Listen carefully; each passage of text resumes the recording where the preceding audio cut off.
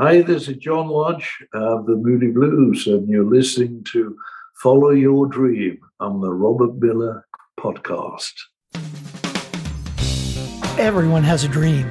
Robert Miller is a musician who had a dream to become a rock star. He followed his dream, and he succeeded. If you're ready to pursue and succeed at your dream, then listen up and get inspired and motivated to take action today. Welcome to the Follow Your Dream podcast. Hi, everybody, and welcome to another episode of the Follow Your Dream podcast with listeners in 188 countries. I'm Robert Miller, your host. My guest today is Patrick Myers of Killer Queen, which is the leading Queen tribute band in the world. Patrick performs as Freddie Mercury and has been doing so since Killer Queen was formed in 1993.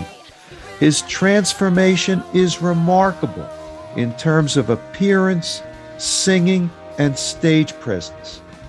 There are many tribute bands these days that look, play, and sound like the originals, but Killer Queen is right at the top of the list.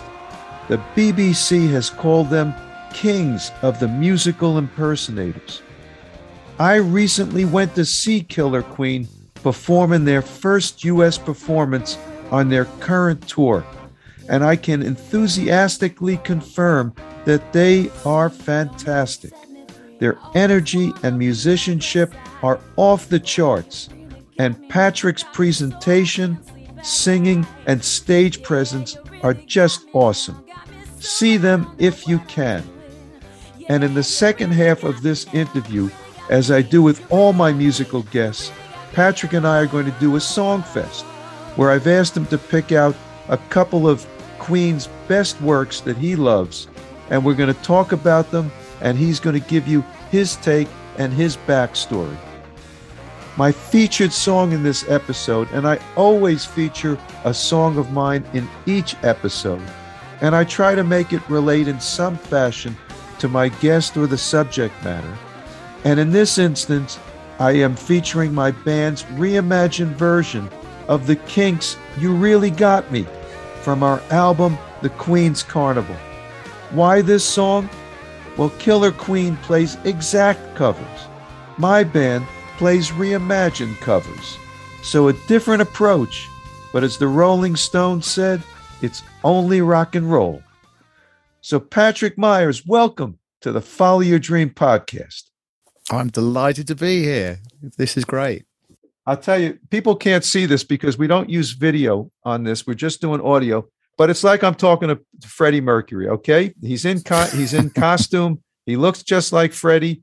And this is great because, you know, Killer Queen has replicated the music of Queen so perfectly. So I want to ask you, when you were young, because I asked this question of a lot of my guests, what was your dream? Did you want to be a musician? Did you love Queen? Or did that come later on in life? Tell us about the transition. I discovered Queen when I was about 12. So no, maybe 13 or so, I guess. But when I was a kid, I moved around different things. I wanted to be all sorts of things. I wanted to be an astronaut. I wanted to be the Invisible Man. And I wanted to be Paddington Bear at one point. So but music always fascinated me. I didn't learn music till quite late. I picked up the piano and only did it for a little bit. But I was always, every time I went around someone's house and they had a piano in the house and they go off and it was a play date. And so I'd be playing with toys. I'd always sneak off into the room and just make strange noises on the piano and think, gosh, this sounds amazing, and was fascinated by the idea of recording music and sort of so you could hear what you'd done back. All of that. But you didn't have lessons at that time? I didn't have lessons till I was I trained as a classical guitarist, and I did that right the way through the grades. So that when I jumped in with both feet, and did all the theory and that. And she, my guitar teacher, Yvonne, Blore, she noticed that I composed as well. So she sort of stopped the guitar lessons halfway through and said, right, we're going to do composition. And that was fantastic for me. So I had to come up with a new piece each week and write, and a melody and things, and arrange it as well for classical guitar. So how old were you at the time? I was about 11, I think, 11 to 12. And I did all my grades through to about 15, and then I discovered rock and roll, and I wasn't going to do another grade. And I quickly learned Forget piano. the classical guitar at that point. Yeah, I don't think Give me classical rock guitar. and roll. No. And I taught myself piano more or less. I had a few lessons to some early grades, and then just thought, oh, I'm just going to play by ear because it's that's what I wanted to do. Really, I wanted to use it as a songwriting thing, and I was just in awe of anyone that could play the piano really, really well. You know, it's funny because when I was young, I played the trumpet at first. My father played the trumpet and I started to play the trumpet. And when this little band from Liverpool came out, it suddenly wasn't very cool to play the trumpet any longer. So I had to teach myself guitar and then the bass. Yeah. So you had a little transition there as well. You and Paul McCartney, because Paul McCartney's dad bought him a trumpet originally, and he had the same thing. He went, "Hang on, I'm not gonna score any girlfriends playing the trumpet." Yeah, but he didn't change to the bass because of this little band in Liverpool, like I did. No, he was a little band in Liverpool. So That's yeah, right. yeah. Okay, so you became a rock and roll kind of kid at 11, 12-ish. Well, yeah, I discovered the Beatles first via my mum, who was American, and she had the American pressings of the albums, and I thought they were amazing. And I quickly realised that they had this whole catalogue of work, but also John Lennon was no more, and the Beatles were no more, and they existed as solo entities, but there was going to be no more Beatles, right? And I was, and I thought, wow, maybe lightning only happens once. Maybe that kind of level of songwriting and that level where the whole band contributes to the whole thing in that alchemic kind of way, and where they all write, and maybe that was just sort of a one-off thing. But I was asking my friends, who else is there? What else we got? And we were on this big coach trip to Germany at the time, and everyone had these. I'd never heard stereo very often before. We had a stereo in our house, but only one speaker worked. So you had to keep unplugging it and then putting the other speaker in and listening to these crazy 1960s mixes where the drums was all on one side and thinking, and then trying to imagine how it all sounded together because only one speaker worked. So it was crazy. So they put headphones on my ears and said, "Oh, Pat, listen, you're going to love this." And it was Queen Greatest Hits 1. And I'd heard the name Queen, but I was never sure what exactly Queen was because they always seemed to look so different when they turned up, like their 70s Queen. I remember seeing that as a boy. It looked like something out of Doctor Who with Bohemian Rhapsody with all those great big, visual feedback thing they had. And that looked very Doctor Who to me. But then when Queen came out with things like Crazy Things Love, I thought that's just a totally different band. I didn't get it. Right. As a child, they changed visually so much. And suddenly there was this guy with a moustache that looked very sort of like, And their music changed too. And their music changed and things like Radio Gaga. So I was slightly bewildered by what Queen was. And there's this single. I went to school in America briefly for about a year, and there was a single called Another One Bites the Dust, and it was about in 1980. And we weren't allowed to talk about that song in school because it was banned or something, because it was about people dying or something. And it was supposed to be a really hard-edged, gritty song. And I didn't know that was by Queen. They said, that's just, no, you're not allowed to talk about Another One Bites the Dust. And it was like, wow. So it's like an underground song or something. You know what's funny about a song like that? They didn't write this for that purpose. But now in sports, whenever there's a winner and a loser, the loser gets serenaded by Another One Bites the Dust. Okay? That sounds about right. I could see that working really well. It's just the way that life goes. You write something for one purpose, and then the next thing you know, it's being used in a commercial or for other purposes. Anyway, keep going. I think Queen have been brilliant with that. All the songs sort of translate to sport quite a lot, actually. So, yeah, I listened to it and it blew. And it not only was it was one of my first experiences of stereo, certainly with wearing headphones, it blew my mind, the songwriting. Yeah. It was so exciting to listen to. That album is so... It's such it's like a calling card from God. It's got so many amazing tracks, and it's so beautifully sequenced. It confounds you and surprises you and excites you over and over and over again. So, I mean, going from something like Bohemian Rhapsody into Another One Bites the Dust, and then the delicious sort of like Noel Coward sophistication of Killer Queen with those beautiful clicks and the level of production I thought was just amazing. One of my regrets in music is that for whatever reason, I was into all the bands, in the 60s or 70s, but there was a little gap in my musical, not ability, but in my following. And I missed out two bands that were a rage at one time, Queen being one of them and the Police being the other. Ah, yeah. And the only reason I discovered Queen is because my wife loved Queen and said to me, this is going to be right up your alley. You must listen to these guys. And I listened, as you just said, and was blown away by their musicianship and everything about their songwriting, the whole thing. just a remarkable band. Production, the songwriting, and also a sense of personality within the band as well. You know, when you move out of greatest hits and move into the albums, what I loved and was so delighted to discover was you in the same way as you got the George song and you had a John song and a Paul song, you get that with Queen, but you've got four of them writing. You know, not occasionally a Ringo song, but only very occasionally. And so you had Roger's sort of very sort of sometimes left field and sometimes very humorous and sort of like, he was always from almost like a different place and brought a very different roaring energy to the thing. And then you had Brian, who could turn out these amazing rockers, but also this very introspective stuff, but also very pastiche songs like we're going to cover later with things like Good Company. But always with a really good beating heart in it. Brian May, in my mind, is one of the greatest guitarists that ever hit rock and roll, for sure. I absolutely agree, but I think he's one of the most amazing writers of the 20th century. I think he's absolutely, because I think with Queen, it's such a dynamic frontman. I think in the same way as, you know, with lots of bands, they think the singer writes everything. You know, I think people who have a sort of working knowledge of Queen without knowing too much about them, you know, might assume that. But that's why I think, you know, the kudos due to Brian and Roger, well, the Queen as a whole, as writers, are sort of gone a little bit under the radar because they sounded so great, because they were so fantastic and they were so amazing. So the quality of the writing is absolutely amazing. Songs like Who Wants to Live Forever. The other thing about Brian that I admire very much is that he's kept all his hair all these years. Okay, I know. Even though it's now gray, it's amazing to me that he's still got it all.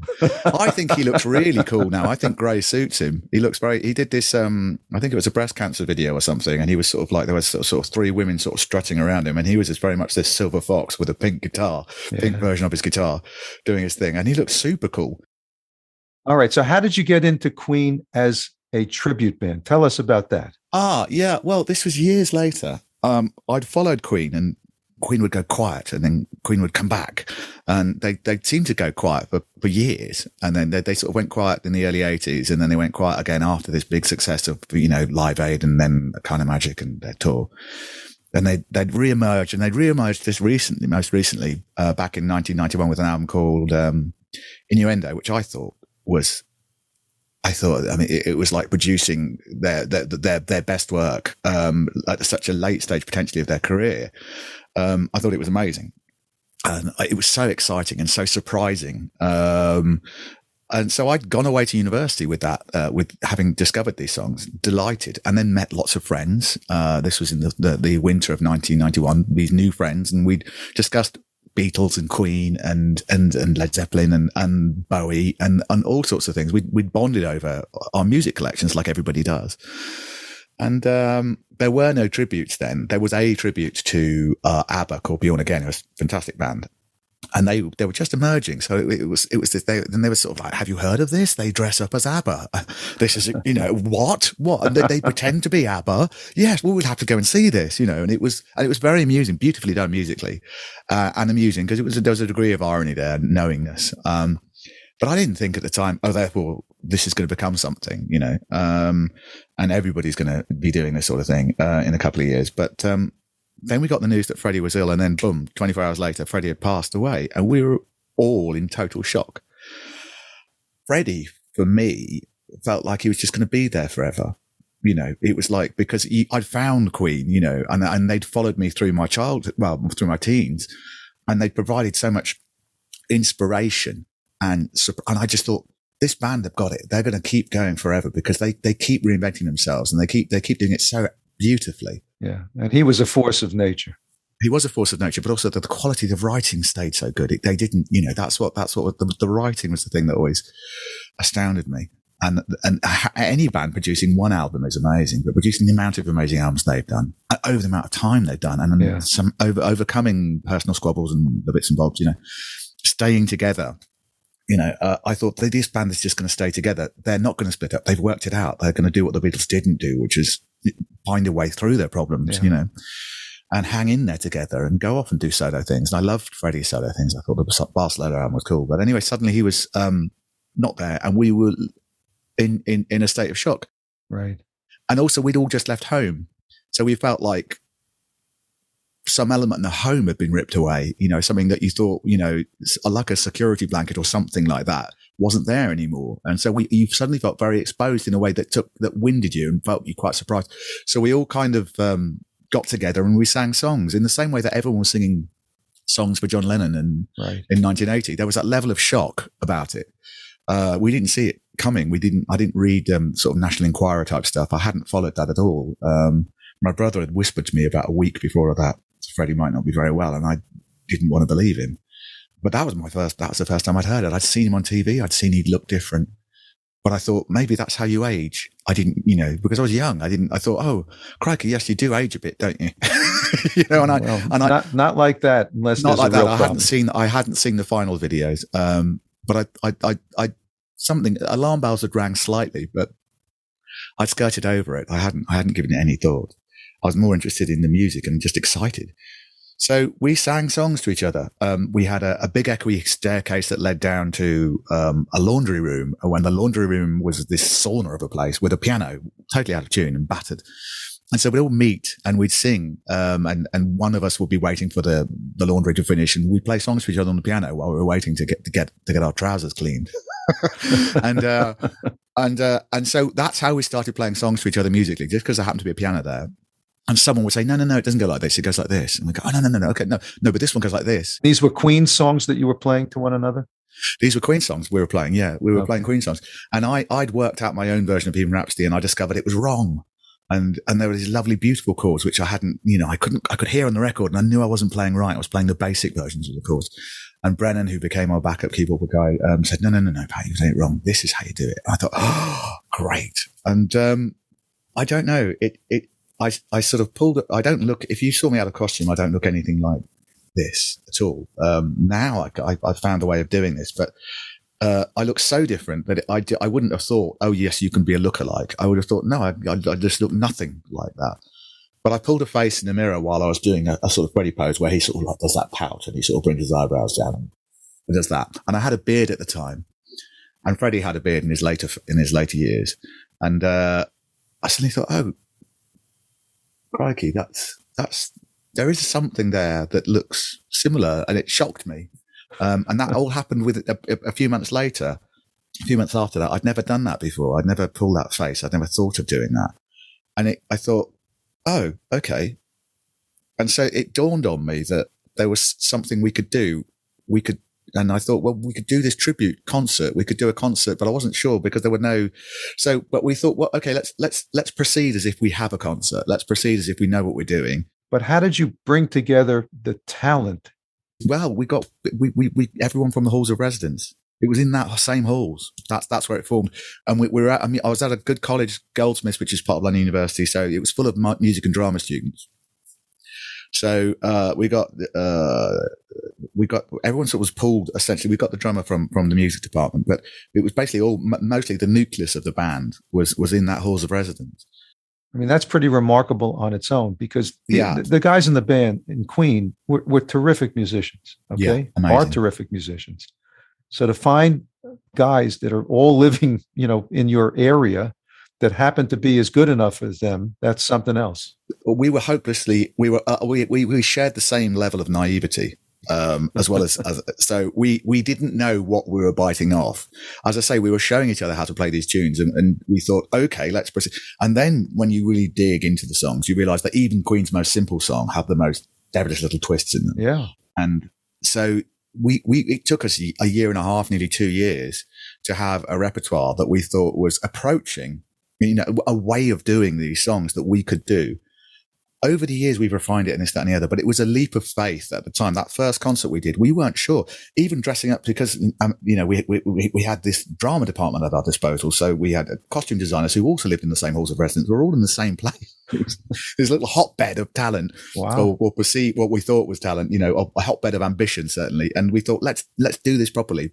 We thought to throw ourselves at it. We rushed off and bought wigs from Brixton Market. And it was very sort of homemade, but it was a homemade and heartfelt tribute. The weird thing that happened was we were all dressed up with nowhere to go, and we didn't know how to get a gig. I was going to ask you, did people accept the idea that you were going to be a tribute band? Because that was a new concept at the time. Well, absolutely. We weren't sure anyone would. And I was very wary.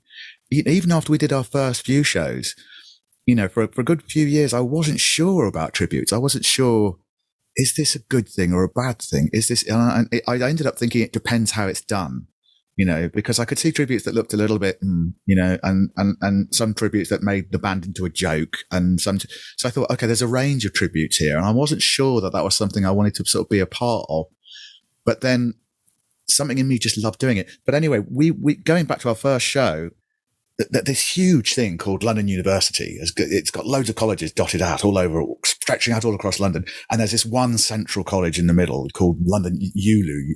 And they threw this huge ball that's for everybody. And that's for all of London to come together and congregate at this ball. And they put on someone like Oasis or Pulp or Blur or the big UK Britpop bands at the time. Or Nirvana or whoever's touring or the Pixies. That's the level of band that would beget this show. And for some reason, that one year when we were just dressed up waiting for a show, they forgot to renew their entertainment's license. They just slipped their mind. So they couldn't put on a band. The Camden Council wouldn't allow them. And they said, oh, this is so embarrassing. We've got this big ball coming in. We've got nothing. What are we going to do? Play a disco for 4 hours? Someone slipped them a photo, because we've been taking photographs of me in the laundry room. Actually, it was a photograph of me in the laundry room playing the piano, dressed doing up your as Freddie trousers, Mercury, cleaning my trousers. I was dressed up with latex and not latex, leotards and whatever, And I looked quite the picture. And this crazy little photograph somehow landed on the guy who's going to try and solve this problem's desk. And he went, oh. And even then, with this crazy photograph of me playing a piano in a laundry room, he thought, well, that's got potential. So she gets in touch with me and rings me up and says, "Do you want to headline the university ball for all the colleges and play in front of 1,000 and so people?" And I said, "That sounds interesting, but no, because that sounded terrifying." I thought, "Oh no!" And he says, "No, come to dinner." He actually took me out. This was going to be your first gig ever, and he said, "Come out for lunch." And I don't know why he invited me to lunch, because we'd never met. And I said, okay, I think he must have been that desperate to sort of bag something. But we got on really well. And by the end of the lunch, I thought, I'm going to back myself. I think you have to at some point decide. This is why I find your story so fascinating. Right. Am I going to do it or not? Am I going to do this? And I thought, well, look, he explained to me the circumstances. And I thought, this is so weird. There's no way that would happen twice. I'm ready as I'm ever going to be. And if I let this slip through my fingers, I might as well not have bothered at all. So, I'm going to do it. But you are absolutely right. I didn't know how it would go down. I thought we might get booed the moment we walked on stage, because Freddie means a lot to people and means a lot to us. You weren't Freddie. And we're not Freddie, and it's presumptuous to try and be. And also it was raw. It was 1993. It all felt awfully raw, still. So, and also, tributes were beginning to get the idea. The thing about tributes was they were beginning to become a joke thing. They were just emerging as we were doing it, but a lot of people were doing it ironically. And I thought, I don't want us to be like tediously earnest, but because Queen had a sense of humor about them, Sure. I want us to be entertaining, and I want us to have the same sort of humor that Queen conveyed. But I don't want us to seem like we're taking the mickey either, because that would irritate me, and that would be like getting it utterly wrong.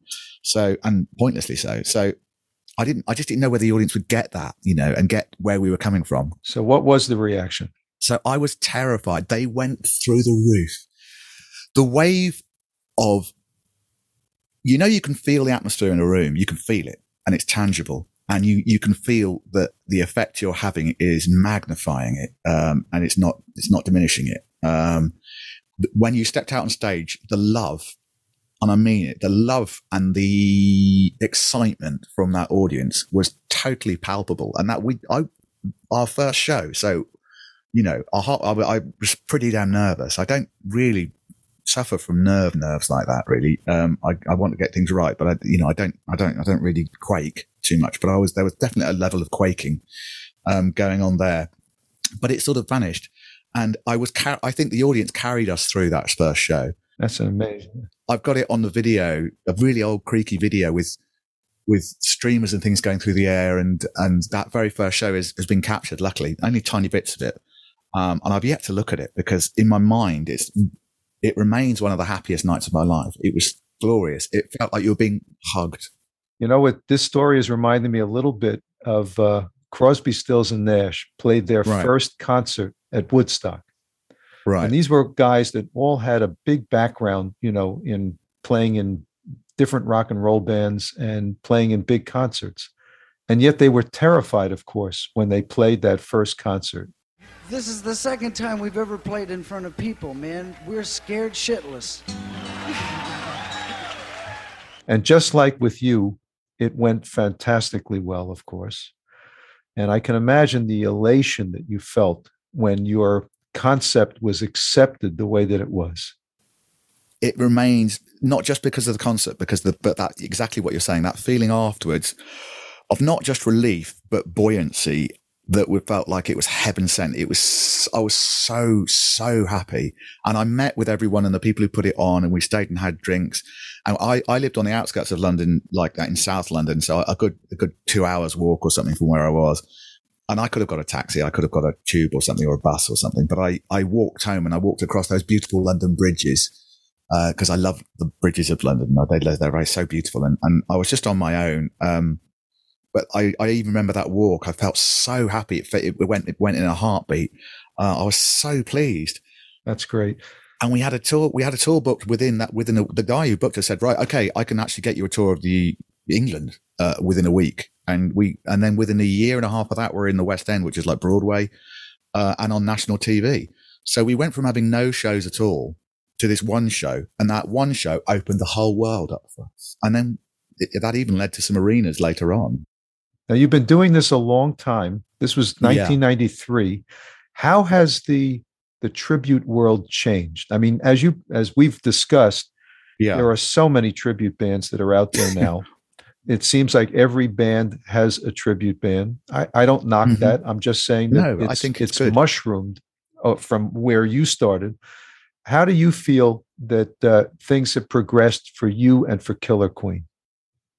I always feel that we're a mirror of the general public's, or everybody, the world's kind of love of Queen. So we've had amazing things happen to us. Like we've had promoters get in touch and say, okay, we're going to do some of the arenas that Queen played with Freddie. This is before Queen became back on the road again. This is when Queen was still parked and wondering what to do. We were offered arenas, and those arenas sold out, and we were able to play and to the sort of crowds that Queen had played. So that was amazing. But I always think in terms of how has it been for us, I think we've been in the right place at the right time, and we've worked hard. So it's a combination of things. I've always wanted the show to look good. I think, I've always, to the detriment of anything, of certain levels of things, I've pushed whatever the budget was to, for the lighting, and really insisted on that with promoters and producers and things, to the point of not doing shows if, we were going to really go under on that sort of stuff. So making sure the production was important. Tell me this. You're competing now in essence against the real Queen, I'll call them. Okay. I'm not trying to say that with any negative connotations, but how does that work for you? Does it interfere at all in what you're doing? I think what I was trying to say was that we've had big levels of success, and we play a range of venues, but I think it's always been a reflection of what Queen are doing. So I don't think we're cutting against Queen, however benignly, in any way as competition. I think we're there to amplify their success, and we're a reflection of their success. So, I mean, it's no accident that, that Queen, the quality of their songs has seen them through, but also that you've got to keep finding a way to deliver the songs to new generations. Right. You can't just assume they're going to pick up these records or hear it on once or twice on the radio. You have to have a medium. And the mediums that they've chosen to, initially was a lot of compilations and this, that, and the other, but then they moved into the musical. And the musical, I know for a fact, was extraordinary, and also it only ever benefited us in as much as there's each time they find a new platform for their songs, the generation just hearts open to them. A song like No One But You is so moving and so heartfelt, and has a complete life now due to that musical, as well as all the other songs. And then Bohemian Rhapsody, the film, later on, again, it did the same thing. Made a huge difference. I feel like we're sort of surfing a wave, but I don't think it's not like we've created that wave. We've made sure we've got a sturdy surfboard, if we're going to stick with this. You've continued the wave and you've supported the wave. The Shakespeare Concert, the new album by my band, Project Grand Slam, will be released on March 28th. Recorded live in the studio, it features 15 of our greatest hits. The reviews of the album have been simply spectacular. The album has been praised by famous musicians like Mark Farner of Grand Funk Railroad, Jim Peterick of the Ides of March, Joey D of Peppermint Twist fame, and legendary guitarist Elliot Randall. And the reviewers have called it perfection, 5 stars, and a masterpiece, among other accolades. Pre-save your digital copy today of the Shakespeare Concert at a special pre-release price. Just go to thepgsstore.com. Again, that's thepgsstore.com. You're going to love it, I promise. Okay, listen, I got to go into the Songfest portion of our interview because we don't have that much more time. Okay, you've picked out a few songs, and we're going to start playing them now underneath us. The first one is "It's Late" from News of the World. And if I say I love you in the candlelight, there's no one but myself to blame. But there's something inside that's turning my mind away. Oh, I could love you if I could let you stay. It's late, but I'm bleeding deep inside. It's late, ooh, is it just my sickly pride? Tell me why you love that one. Oh, I think everyone is on fire on that song. I think Brian sometimes sort of talks about, we should have tracked things live. We should have done this and this. But from, you would have got the essence of the song more and this, that, and the other. But I think this song is amazing. It tells a story. It's very dramatic. Freddie was supremely good at interpreting his bandmates' songs and bringing such rip-roaring emotion and excitement to a vocal, and Brian's guitar and Roger's drumming and John's bass, everything about meshes. They sound so like a band on fire with this song, and it tells a great story. It has some tempo changes that are just delicious. I think it's even got some early tapping stuff that, pre-Eddie or around that same time anyway. So it's very innovative of what Brian was doing in guitar. But for me, it just coalesces into such an exciting, dramatic experience. But it's very visceral and heartfelt. I think it would surprise a lot of people if they've only heard the hits, just where this song goes. So I love it. It's always been one of my favorites.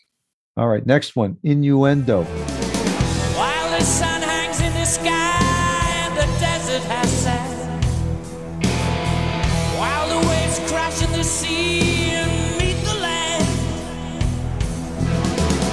while there's the wind and the stars and the rainbow, till the mountains crumble into the plain. Oh, yes, we'll keep on trying. Tread that fine line. Oh, we'll keep on trying. Yeah, just passing our time.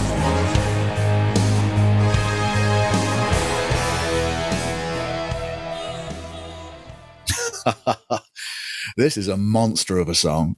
It it sort of emerged towards the end of Freddie's recording career through a jam that was sort of, I think, riffing on a sort of Kashmir type theme from Led Zepp.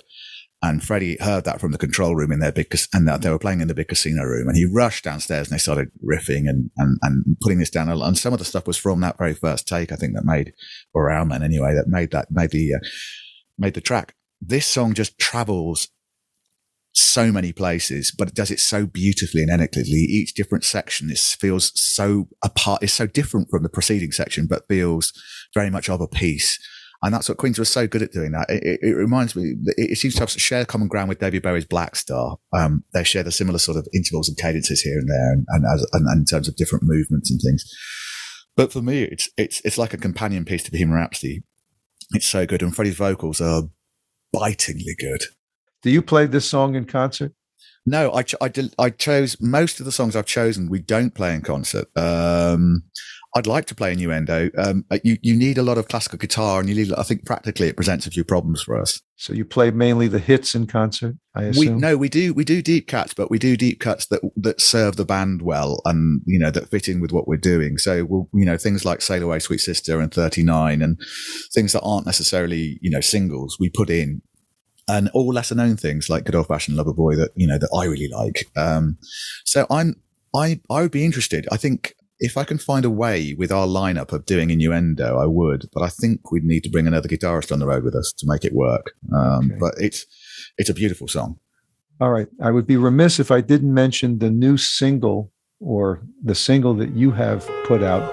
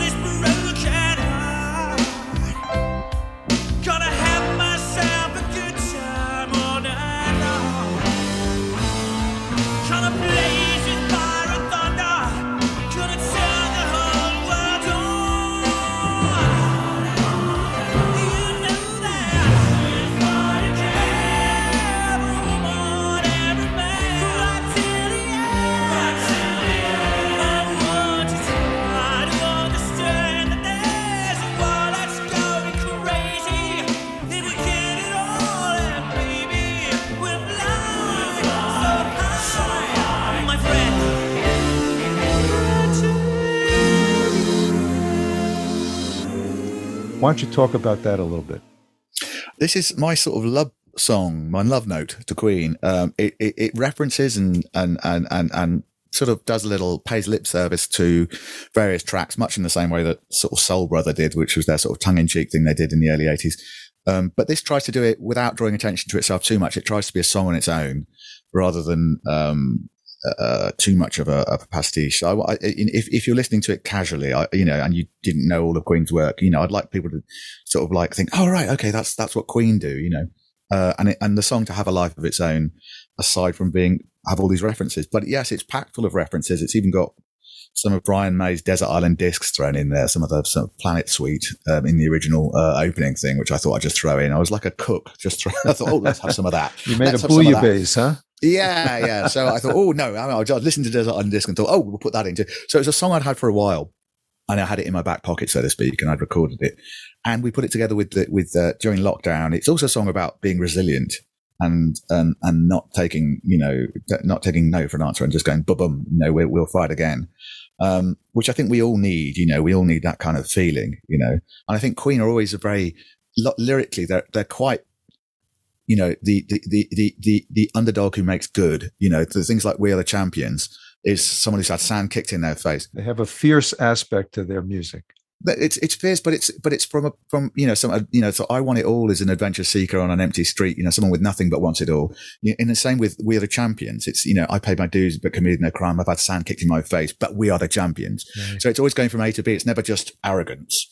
It's always, okay, we started from this point, but we're going to stand proud, So I was trying to find something that echoed those sentiments. So I thought, we'll fight again, So, the battle ain't over. They might have won a battle, but the war isn't lost. We will fight again. Yes. So that's what it was about. And it was great fun to do. We have been talking here with Patrick Myers of Killer Queen.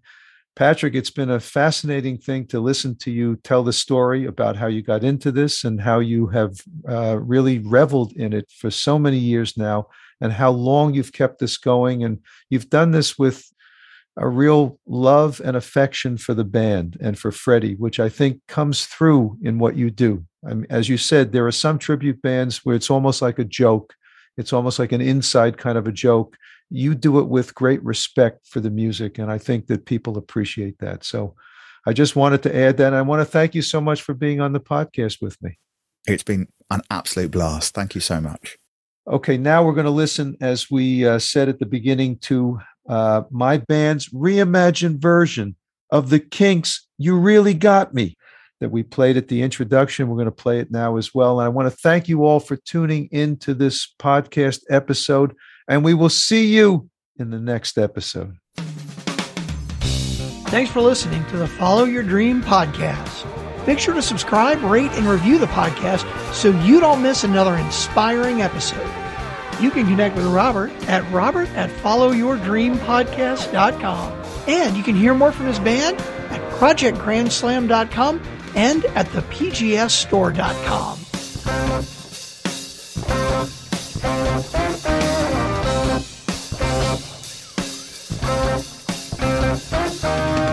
Boy, you really got me now. Got me so I don't know what I'm doing.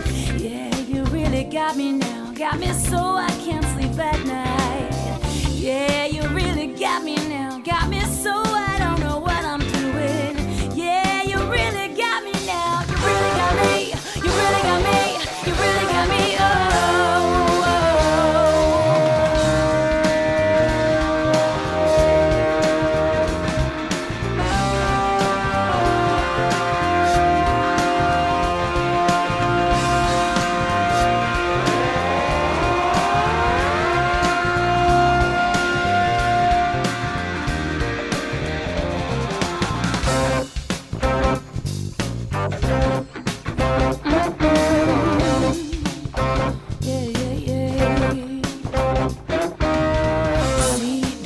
Set me free. I always wanna be by your side.